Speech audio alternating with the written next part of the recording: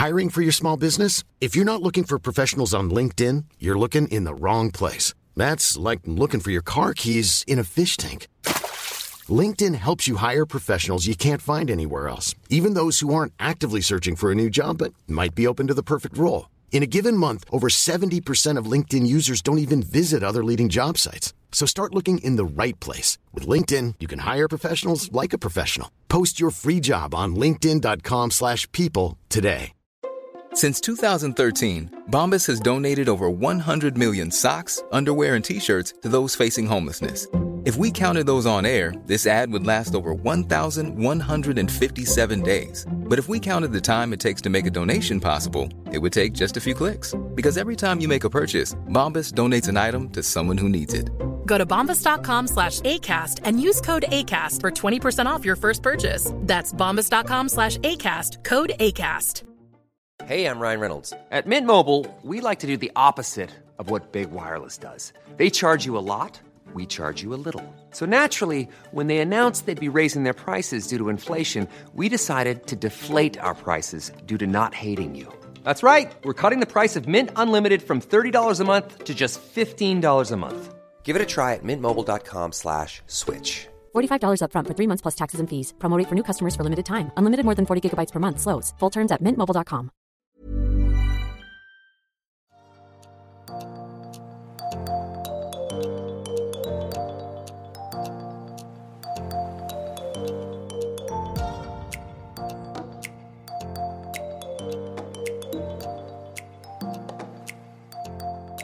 Hey listeners, if you find value in this podcast and would like to support this project, please consider signing up on Patreon, where you can support the show on a monthly basis in exchange for some extra content and behind-the-scenes updates.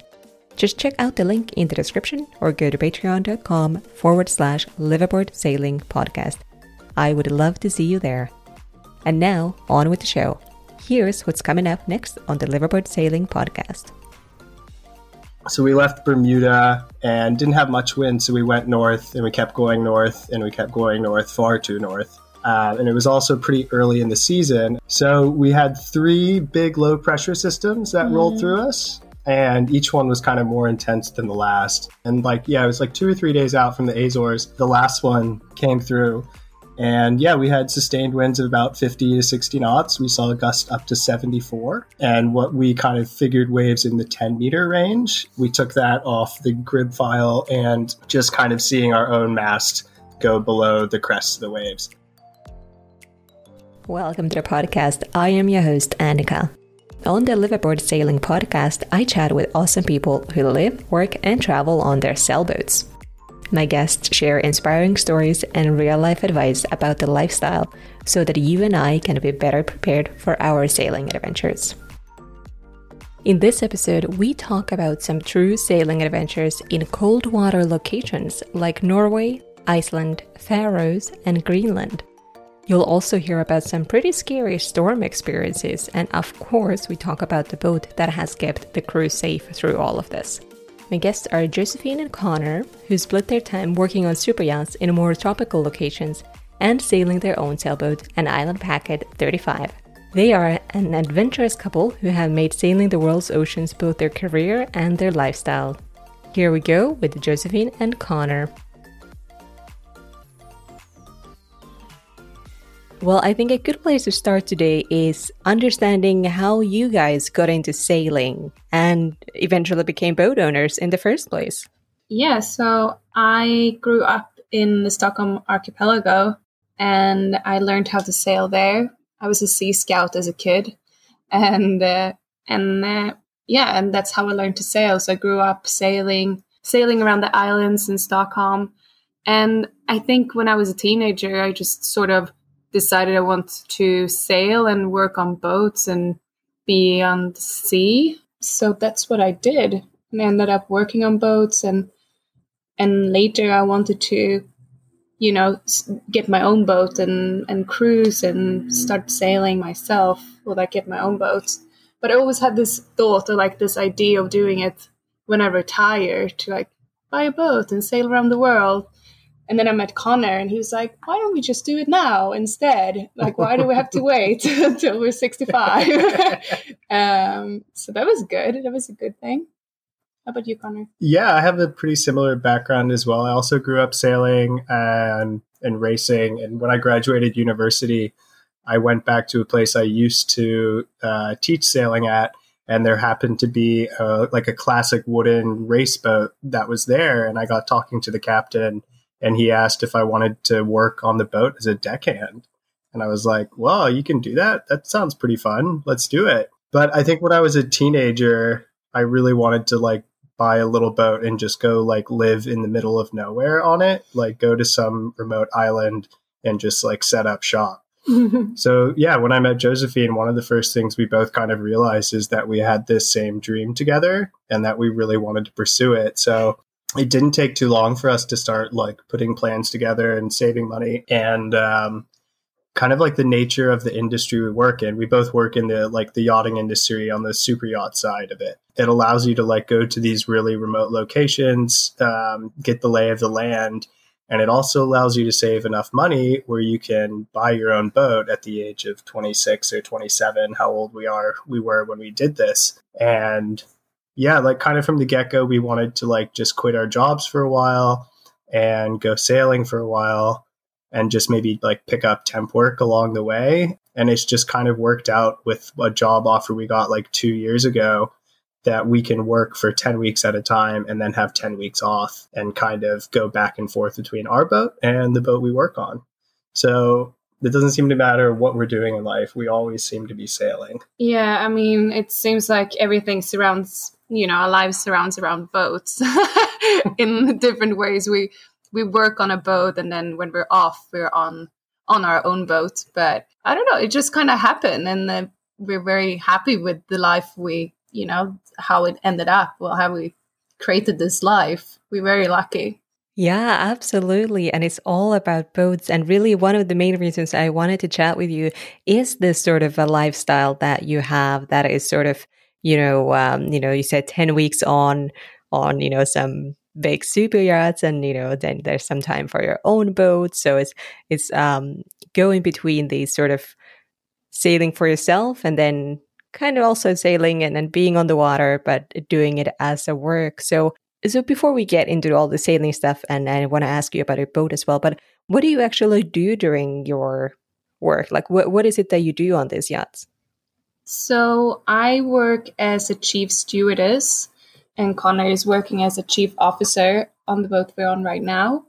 So we work on a private-owned yacht. We're taking care of guests and doing the sailing part of it. The boat we're working on right now, it's a big sail yacht. So we do a lot, like we're sailing as well as taking care of guests and doing that side of it.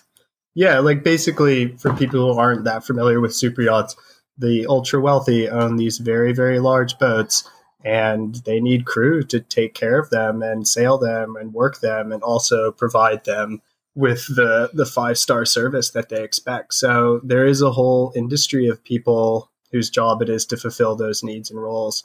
It's a little bit separate from what you would consider like commercial sailing, like working on container ships and stuff, but it is kind of the same vein. So I've got my captain's license and everything. I had to go to school to do that, and I picked it up along the way. Josephine's doing like a purser's course, which is like a yacht management thing, an accounting course. So yeah, it's actually like a bit of a career path. It's not the easiest job, but it is certainly a lot of fun.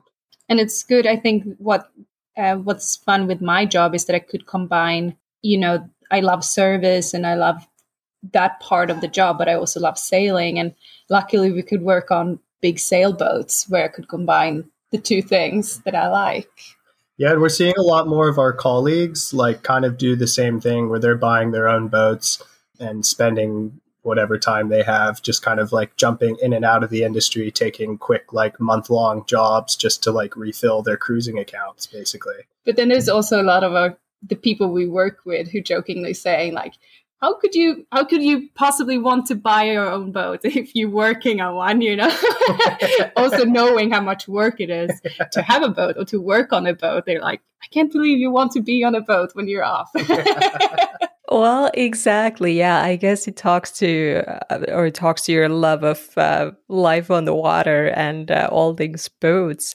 Just that you are literally on boats all the time, and yeah, it's a really cool sort of subsection of people who do this. I used to work in the expedition cruise industry, and I met a lot of people who did similar things than what you do. So they'd be on the boats for 6 to 8 weeks at a time, as expedition leader or whatever else, and then do sort of nomadic life the other time. So that is a very cool and travel friendly and travel focused lifestyle for sure. But do you guys work for the same people all the time? Like, do you already know your next thing you're going back, or is it kind of you start your search all over again? Yeah, we're not like commercial contractors who do like 3-month stints or whatever and then find a new contract.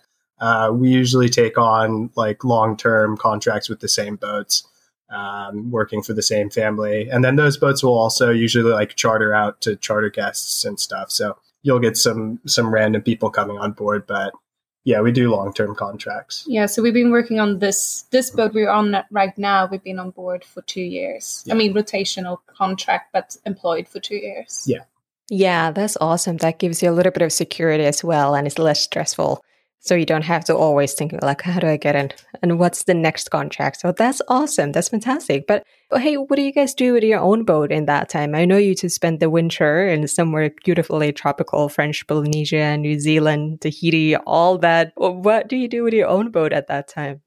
So the past 2 years, we've taken it out of the water for the winter. So last year, it was in the middle of Sweden in a little town called Mariestad. We tried to drive across through the canal system and got stuck because a bridge was closed. And so we had to leave the boat in the middle of Sweden in a shed for 7 months. And we took that time off in the middle to go do some family stuff and enjoy winter.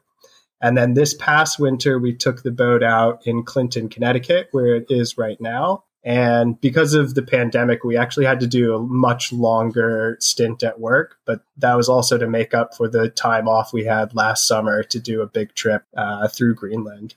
But in the past, we've just kind of found the nearest marina and like left the boat there and like hoped it was in safe hands and prayed that it didn't sink, basically. But I do have some friends who've like left their boat in mangroves in the Caribbean or like left them on anchor somewhere. Yeah, there's definitely cheaper ways to doing it as well. We've been lucky that we could leave it in marinas or up on land when it's been cold. But it's also because we've always left the boat in cold places, unfortunately, for the past few winters. But it's also because of the pandemic. When we sailed from Florida to Sweden 3 years ago. And then we cruised there for a while. We decided to leave the boat for the first winter, and then the pandemic hit. And then it kind of got stuck there. Connor couldn't get into Sweden. It was a big deal for a while. But now, hopefully, I mean, we'll see. We're planning to bring the boat maybe south to the Bahamas area again, or like the Caribbean. So maybe we would leave Gatita in the mangroves in the future. Who knows? But it definitely gives you a bit of anxiety when you're off the boat and you're just thinking, I wonder if the bilge pump stopped running or somebody broke into the boat or something like that. I know there's all these great alarm systems you can get tagged into your phone now, but we don't have any of that. So we're just going on good faith when we leave it. Yeah, I can imagine. I'd be a nervous wreck not knowing how the boat is doing or where is it and all that if it's not somewhere safely on a boat yard. But let's actually talk about your boat, because it's if I remember correctly, it's an Island Packet 35. And Island Packets are actually something I'm really interested in potentially purchasing in the future, even though I've never actually been on one. But for some reason, they just speak to me. So I'm so happy to have you guys on board on the podcast. So we love our Island Packets. Fantastic. That's exactly what I want to hear. We probably looked at like 30 boats, mostly in the Florida area because we were based in Miami at the time. And when we finally went on board the Island Packet, it was immediately like, oh, wow, yeah, we could live on this. Like, this is perfect. Yeah, so it's big and spacious inside. The designer was like 6'5", so it's definitely livable. And they just built it like properly and to endure the conditions that we wanted to put it through. Yeah, and I think that's really what I felt for the first time we came on board. You know, walking on board and you feel like this could be a home. And for us who don't have another home, that was very important. Like to have a safe and good boat, Blue Water Cruiser, but also somewhere like spacious and homely. Yeah. And that was really, you know, the first feeling we got coming on board. Yeah, I think if you're going to buy a boat to be a cruiser, to be a liveaboard on, like that is what you need to consider. Island packets really are not famous for their performance or their speed or their upwind ability, but they are great to live on. If you're going to buy a day cruiser or something, or just something to have in a harbor, you want to go another direction. But if you want to go to really far-flung places, cross oceans, and feel safe and get there, the island packet is the way to go. Oh, for sure. Yeah. Oh, that's fantastic to hear. And you find the 35 feet, which kind of seems like a relatively small boat, as a liveaboard. Do you find that it's still a good, decent size? I've seen some of the 37s. I think they're quite similar in their layouts. So when we were looking for the boat, or like when we were planning to buy boats, I think we like thought that we didn't want bigger than 35 foot because we wanted it to be easy to maneuver for one person, because we thought it was just going to be the two of us. So if something would happen to the other person, that like, you know, one person could single hand boat. Also within our price range, like we couldn't really afford a bigger boat than 35. Yeah, I think the 35, like interior wise, it has a full forward cabin and a full aft cabin. It doesn't have one of those like 3/4 berths. So that was important for us, especially if we're going to have guests on board. We wanted to give people their own room. And then it also has a pull-out couch, basically. So you can actually sleep like 6 or 7 people in there. So I think 35 in that range is good. And then like Josephine was saying, to be able to handle the sail plan and be able to handle it double-handed, I think it works out pretty well. We've seen a few other ones. The 37 is just like a little bit bigger version of it. Our friends in Iceland have a 44, I think it was, or a 40. And it seems like a 60-foot boat inside compared to ours. Yeah. And I think, and now after having this for a few years, I think obviously we wouldn't mind, you know, getting a bigger boat. I think 35 is the smallest we would go. But like Connor was saying, it is such a spacious boat. And we have two cabins that you can close off for when we're having friends and family staying on board. So that makes a difference. Yeah, I think it feels like a 40-foot boat inside a 30-foot hull or 35-foot hull. Yeah, that's pretty good. And I think the 2 cabins, like 2 actual proper cabins, is almost pretty rare in like other boats of that same age, like late 80s, early 90s. I've seen a lot of 38-foot boats from the same time frame that have like the pilot berth situation. There's no door. And I'm like, what is this? Like, I went 2 cabins, and just the fact that they've put like 2 full cabins on a 35-foot, I was like, come on, it can be done. So you have done some really cool Atlantic crossings that you mentioned there. And I think if I remember correctly from doing a little bit of research on your Instagram account, in 2019, your sailing route over many months, obviously went from like Florida to Bahamas and then to Bermudas, Azores, UK, Norway, and eventually to Sweden. So actually, maybe before we get to the actual crossing, I would love to hear your thoughts and experiences in the Bahamas, because you mentioned that you might go back there. So was that like one of the nicer cruising grounds that you came about? I mean, obviously it's one of the warmest that you've been recently. So yeah, I mean, we have spent some time in the Bahamas for work, and it was amazing to go back on our own boat, to be able to actually explore all these places and the islands and really enjoy the Bahamas and the islands on our own. Mm-hmm. And it's such a great spot for cruising. There's great trade winds and it's not much waves, or, you know, it's very good cruising, as well as heaps of beautiful islands and beaches and things to do everywhere. And good snorkeling spots. And yeah, it's truly like a cruiser's paradise to be there. Yeah, and especially compared to the South Caribbean, like I love Antigua and St. Martin and that neck of the woods, but the cruising is much more forgivable in the Bahamas. Like Josephine was saying, there's no like trade wind swell rolling through there constantly. You're not doing these big windward passages trying to get from island to island. And you have thousands of isolated islands and you can choose anywhere you want to go, basically. And it's all super accessible. It's like a 2-day sail from Florida to get there.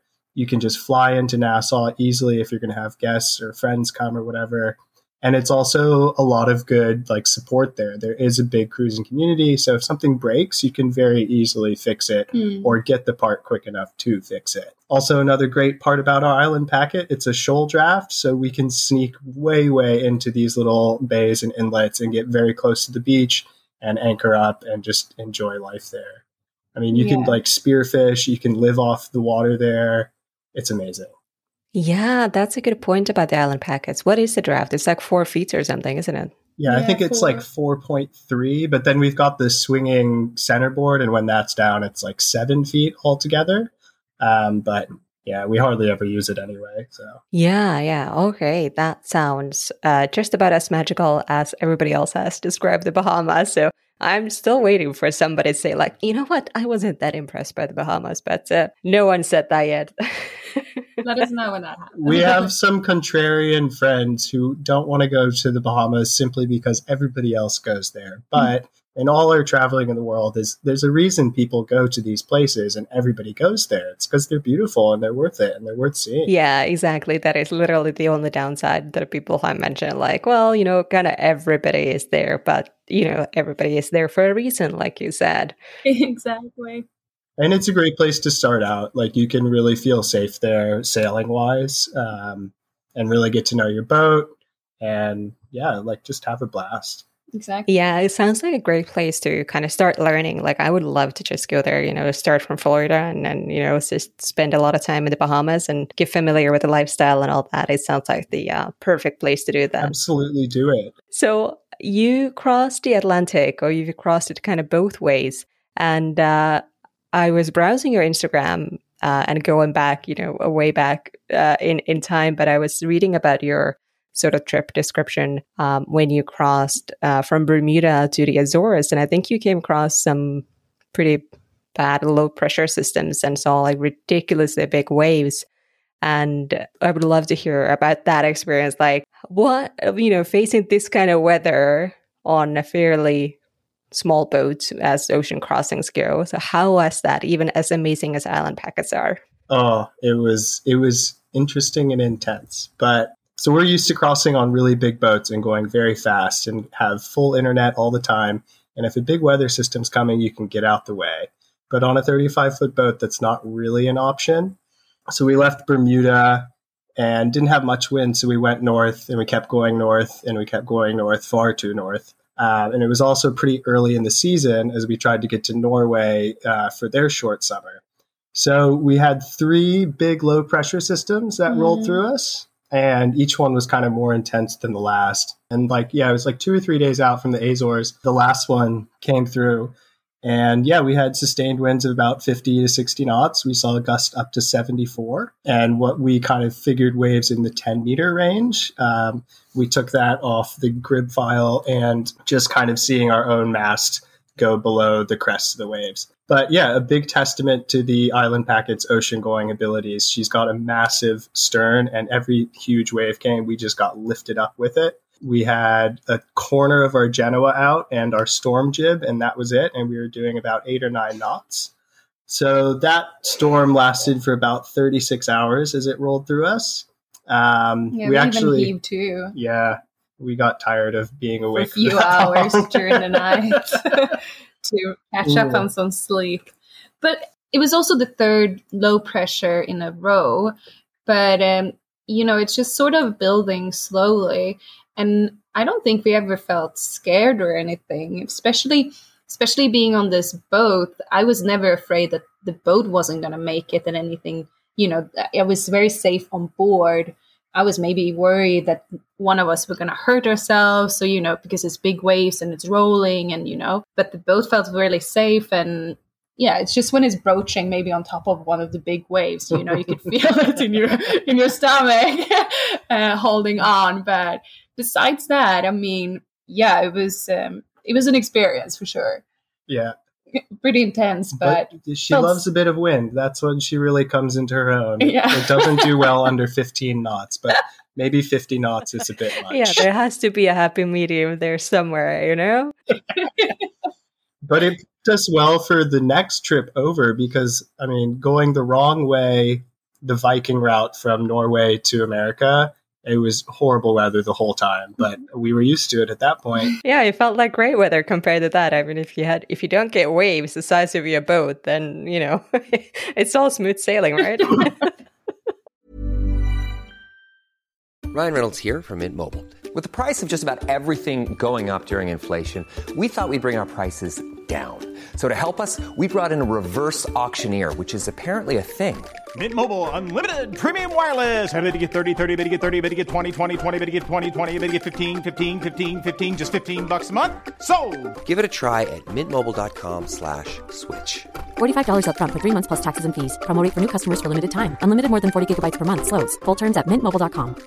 Hiring for your small business? If you're not looking for professionals on LinkedIn, you're looking in the wrong place. That's like looking for your car keys in a fish tank. LinkedIn helps you hire professionals you can't find anywhere else, even those who aren't actively searching for a new job but might be open to the perfect role. In a given month, over 70% of LinkedIn users don't even visit other leading job sites. So start looking in the right place. With LinkedIn, you can hire professionals like a professional. Post your free job on linkedin.com/people today. Well, oh man, yeah, that sounds like quite the experience. Apart from those low pressure systems, was the Atlantic crossing to Europe otherwise pretty smooth sailing, or did you have any other issues? So it was a great trip. Besides those low pressures, we had a few days of no wind in the beginning coming out of Bermuda when we got stuck on the doldrums. So that's when we started heading north. But besides that, it was a great trip. Yeah, it was really fun. My dad got to join for the Bahamas to Bermuda leg. Her brother came for the Bermuda to the Azores leg. And then my brother joined in England and came to Norway. So it was a really good chance to rebond with our families and stuff. Like being at sea is a very intimate thing. You're spending a lot of time together with nothing else to do. So that was probably the most I had seen my family in years as well, which was really, really nice. You became a lot closer with your brother. Yeah, I mean, it was a great experience. And, enduring those storms together, it really, creates a special bond. Yeah, you've gone through a shared experience there. Yeah, exactly. But yeah, we had one breakage. Our autopilot was probably 20 years old.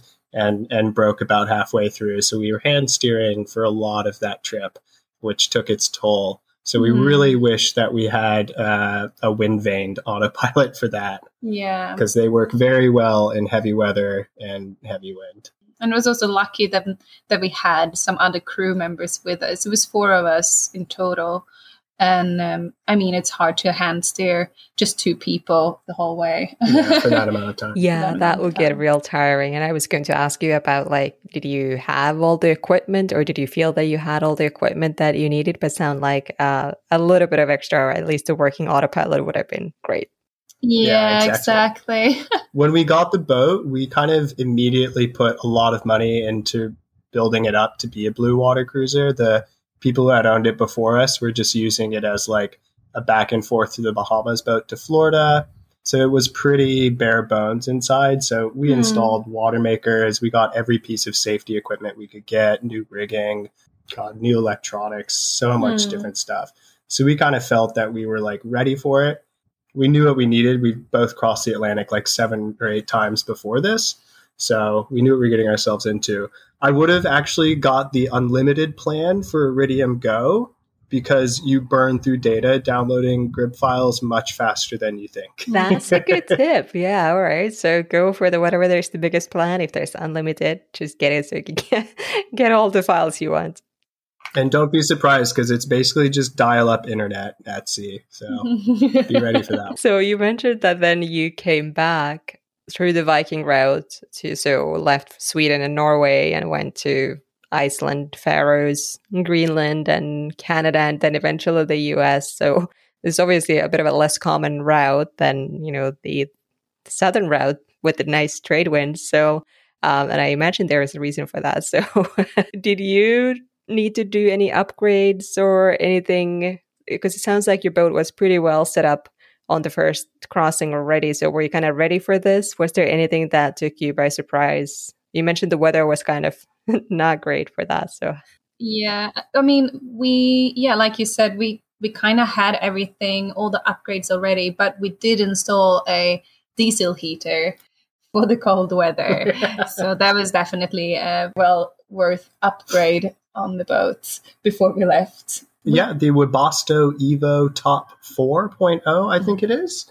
It's a very good heater. Did a great job heating the cabin up very quickly after our cold night watches and stuff. Mm-hmm. I think we could have put in a bit more insulation between the hull and the void spaces, because we did have a lot of condensation issues with the very cold water and then warm temperatures inside the boat.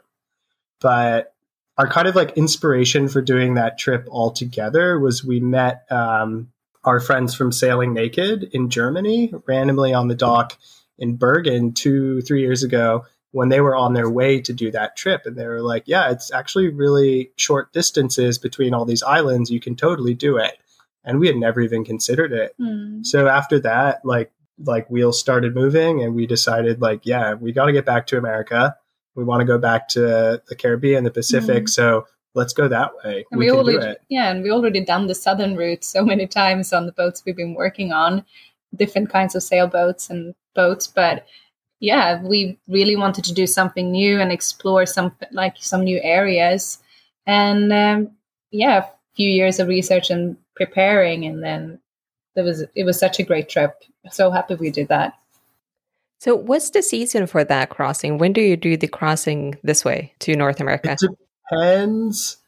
So I don't know. Do you remember that Viking replica ship a few years ago that did the trip?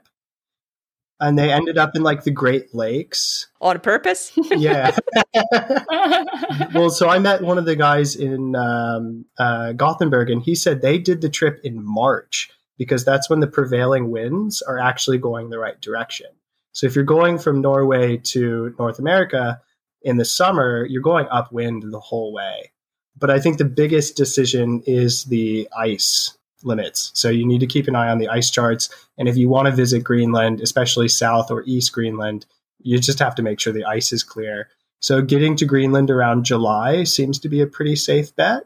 That's usually when most of the ice is cleared out. Yeah, and it also depends on, we went pretty far north on the east side, on the east coast, so it kind of Greenland. So it kind of depends on where you want to go in Greenland, on when the ice melts in the different areas too. Yeah, exactly. Yeah, exactly. That's very true about the ice. That it's a very real thing up on those latitudes. And I know you eventually come across some challenges on this passage. But before we get to the tough times, tell me about all the good stuff, because these destinations on this route, there's Iceland and Faroes and Greenland, and even some of the more remote parts of Canada, they kind of sound such absolutely exotic and kind of magical. So what would you say were the highlights of that trip for you? Wow, it's such a hard question. Yeah, there's so many. There's so many. We'll give you some examples. So, I mean, like you mentioned, just the fact of sailing to these places and getting to see them and explore them by boat is a very different experience than coming in as a tourist, like to Iceland, for example. Just by coming in by boat, it's amazing.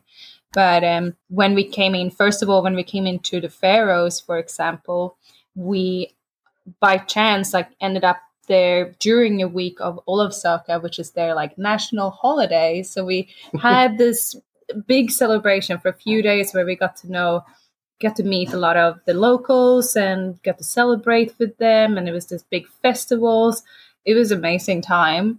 And coming into Iceland, we actually left our boat for a few days and rented a car to drive around because it's such a big island. We wanted to explore some more. And that was a great experience too. And then, Greenland itself, just coming in and the amazing landscape, amazing culture, and the people we met as well. I mean, great experience. Yeah, I think with Iceland, the beauty of it is the natural beauty there. We did meet some very friendly Icelandic people in the Faroes, and they helped us out with birthing there. But just driving around that island and seeing like a volcano and a glacier and a desert all in the same day, that's pretty incredible. When you get that far north, the wildlife gets amazing. I've never seen so many whales in my life. I mean, we like drove right up to sperm whales logging on the surface. Every day you'd see pod after pod of pilot whales or some other kind of cetacean just jumping. And you never see that in the middle of the Atlantic. Like, it is a void zone. And then, coming into Greenland, like Josephine was saying, it is a really different cultural experience. Like, a lot of the tourist locations around the world are like very homogenized and similar in a lot of ways. But Greenland, like, truly is a unique place. And East Greenland, especially, it doesn't have as much of the Danish influence as South Greenland does. So you're walking into a culture that's like only just experienced the 21st century and is like really dealing with that fact and still living off the land and still hunting seals and whales and like trying to maintain their way of life in this incredibly harsh environment that's trying to kill you at all times and surviving and thriving. So I think also the first time you see an iceberg, you are just completely breathless. Like, it's this massive behemoth of a thing floating in the middle of nowhere in complete silence and fog. And then by the end of the trip, you get really annoyed with them because they're in your way and they're like a navigational hazard. But in the beginning, they just blow your mind. Absolutely. Yeah, I must say, like, our camera rolls are, mainly 99% photos of icebergs. Yeah. They're so beautiful. They like take your breath away. Yeah, no, they really are. It's fascinating sometimes looking at ice. I used to do a bit of work travel to Antarctica. And, people would ask me like, oh, what was the, coolest thing? And they just wouldn't believe me when I said like, well, you should have seen the ice. I was like, you're from Canada. Didn't you see enough ice at home? Like, no, but the formations, they're like sculptures. They're really cool. Yeah, and there's so many different types as well. And they all have this crazy history of how they were made and what they're doing and the life cycle of it. We were going up this one fjord near Tassalak, and we went by this massive iceberg that was just kind of sitting there. We thought, oh, that's a pretty cool iceberg. Look at that. And maybe about 5 or 10 minutes later, we hear the rumble, and the whole iceberg flips over, explodes, and closes off the entire fjord. I mean, if we had been 5 minutes slower, we would have been destroyed by that thing. So that was a pretty quick appreciation of do not get close to the big ones. Yeah. Oh, gosh. Yeah, that's scary. And, I know you had some challenges on this trip, not iceberg related per se, but for anyone who hasn't followed you guys on Instagram, what did you come across on this trip? Okay, so the first one was on the way from Norway to Iceland, our rudder stalk started vibrating and taking on a little bit of water. So we hopped into the Faroes and went to the lovely fishing shipyard in Tórshavn, and they picked us up with their smallest crane, and we dropped a rudder. And it's a really good shipyard, so if you're ever in the Faroes and you need something done, go there. They were able to machine us a new bearing in like 2 hours, and we put it all back together and got back to the festivities of Ólavsøka. So that was the first kind of issue done and dealt with. The next one, it wasn't our cutlass bearing, but like where the cutlass bearing attaches to the hull, that seal had like crumbled and started taking on water when we were on the like halfway down the east coast of Greenland. In the middle of nowhere. Yeah, really the middle of nowhere. I think the closest like actual haul out facility was either back in Iceland. Yeah, or in like Labrador or Newfoundland. So it was a long way to go. So we were traveling with another boat, SV Creaky, with Brendan and Carrie, and we all put our heads together and decided that, all right, well, if we drive the boat up on land at high tide, we can hope to repair it as the tide drops. Yeah, we careened the boat in Skullduggen Fjord in Greenland and pulled the rudder shaft, pulled the cutlass bearing out, basically shoved a bunch of 5200 in there, bolted it all back together, all within the space of about 2 hours, 3 hours as the tide was coming back up. And yeah, it's still holding, which is great. And we were so lucky that we were traveling with them. I mean, we would never have been able to do that operation by ourselves. And also they kind of got us the courage to do it as well, because we were thinking about it during the day as we were sailing down, and we met them in the evening at the anchorage, and we were very worried, obviously, because we were taking in water and we could hear the bilge pump keep getting running. Yeah, faster and faster. Yeah. And our hearts were definitely in our stomach. That was a horrible day at sea, and we were emotionally drained. So luckily they were encouraging us to do this crazy operation as well, to careen the boat in the middle of nowhere of Greenland. But I mean, it went very well, and I'm hoping that this would be the worst and the craziest experience we've ever had and will have on our boats. And it's kind of a testament to people, if you're cruising up in those parts of the world, prepare to get creative when something goes wrong, because something will go wrong up there. Every day is a new adventure up in the Arctic, and nothing will prepare you for it until you've been there. Yeah, absolutely. And what another good thing about island packets, you can just go and careen them on wherever. Exactly. Oh yeah, the old full keel. Yeah. Just set that thing right down in a seaweed bed and exactly. We managed to find a nice big boulder to prop it up against as the tide dropped, and that worked as a good jack stand. Yeah. But yeah, she handled it well. It was an adventure for sure. Yeah, when I first saw the photo on Instagram, I was like, "Oh my god, what happened?" I was like, "Oh wait, they did this on purpose." Yeah, we had so many people contacting us well, you're heroes and crazy, yep. Well, we got to do what we got to do to save the ship, right? And we told some locals about where we had done this a few days later when we got down to Prince Christiansen and Apalatok in the southern tip. And they're like, wait, you were there and you didn't see polar bears? That's the most polar bear infested part of Greenland, apparently, at this time of year. So we were a bit gutted we didn't run into any of them, but maybe it was a good thing. Yeah, especially when you're stuck on land with the boat. Yeah, with a boat that you can't take offshore. Yeah. So you didn't see any polar bears on your whole trip? No, we were a little bit sad about that. I mean, pretty lucky we didn't see one, but yeah, pretty sad. Yeah, I hope it's not a testament to climate change and stuff like that. I hope they're all just in their summer homes up north, or we're just very elusive. But we actually saw more hanging polar bear skins on the front doors of the Greenlandic people than we did actual bears. Yeah. I mean, it's part of the culture there for sure. So it is interesting, but hopefully the populations are there fairly healthy still, and gives you another reason to go back to go see some polar bears from a safe distance. What about the weather and the ice conditions that you mentioned, apart from exploding icebergs, but all these smaller bits and pieces that are floating around, were they an actual concern or more of an inconvenience? Bit of both, really. There was no sea ice at that time, so all the ice was coming from decaying icebergs or coming out of the big fjords that were iceberg producing fjords. And yeah, one evening we were probably 20 miles offshore, and we thought that would be enough space between us and one of these fjords that was pushing out the ice, but it wasn't. And we had to divert and keep going further and further out to sea until finally we just decided to drive through it. But it was right at sunset and going into darkness, and there was a bit of a swell, so you're heaving and rolling through all these icebergs, which range from the size of a lighter to the size flow of a school bus, and then actual icebergs.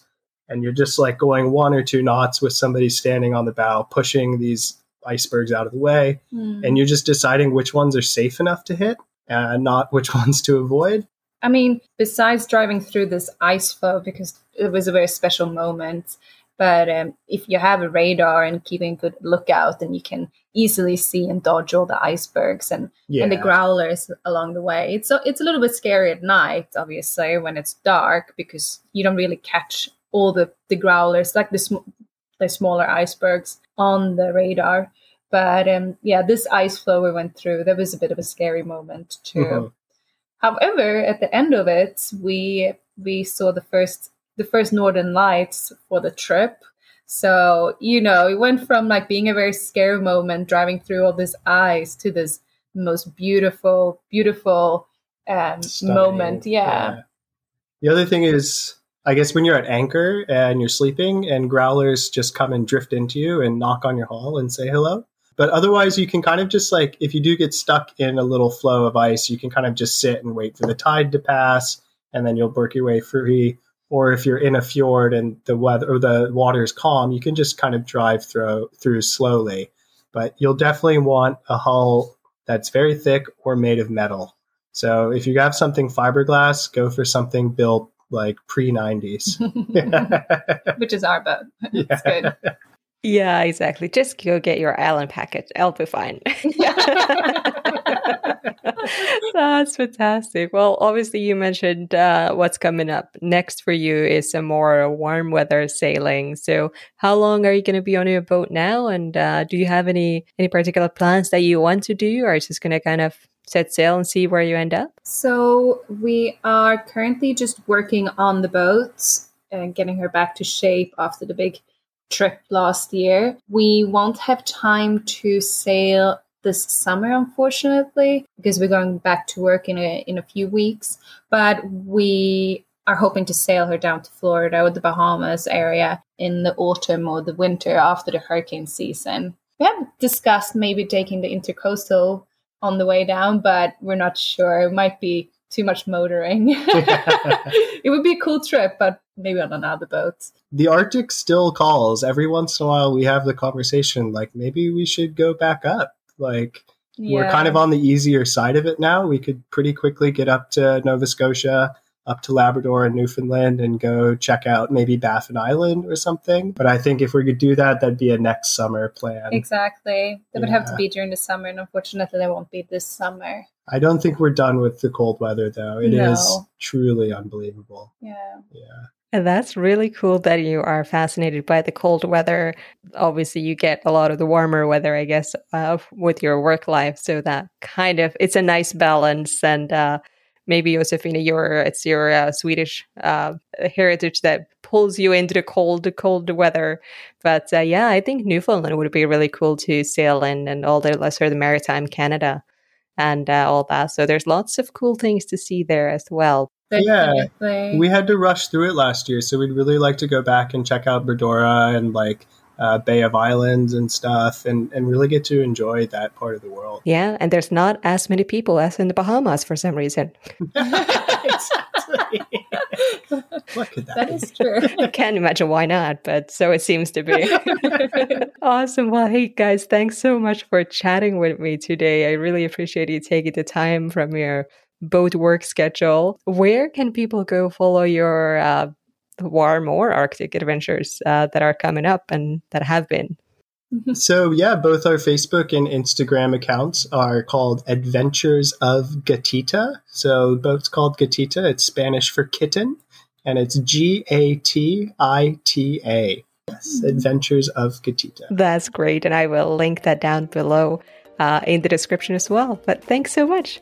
Well, thank you for having us, Annika. It's been a pleasure. We look forward to hearing it. Well, you guys have heard me say it before, but now I really want an island packet. What a great chat with Josephine and Connor. I loved hearing about cold water sailing for a change. If warm weather sailing is more your thing, then tune in next week as we go back to the Caribbean on a very different kind of adventure. As always, thank you for listening. I'll see you again next week. Bye for now.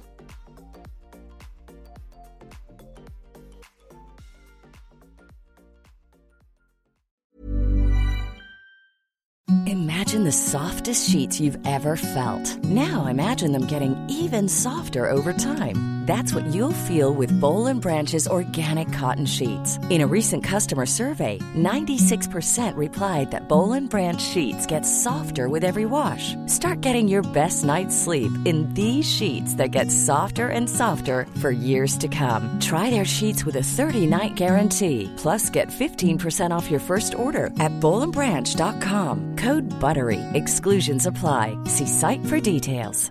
Even when we're on a budget, we still deserve nice things. Quince is a place to scoop up stunning high-end goods for 50 to 80% less than similar brands. They have buttery soft cashmere sweaters starting at $50, luxurious Italian leather bags, and so much more. Plus, Quince only works with factories that use safe, ethical, and responsible manufacturing. Get the high-end goods you'll love without the high price tag with Quince. Go to quince.com/style for free shipping and 365-day returns.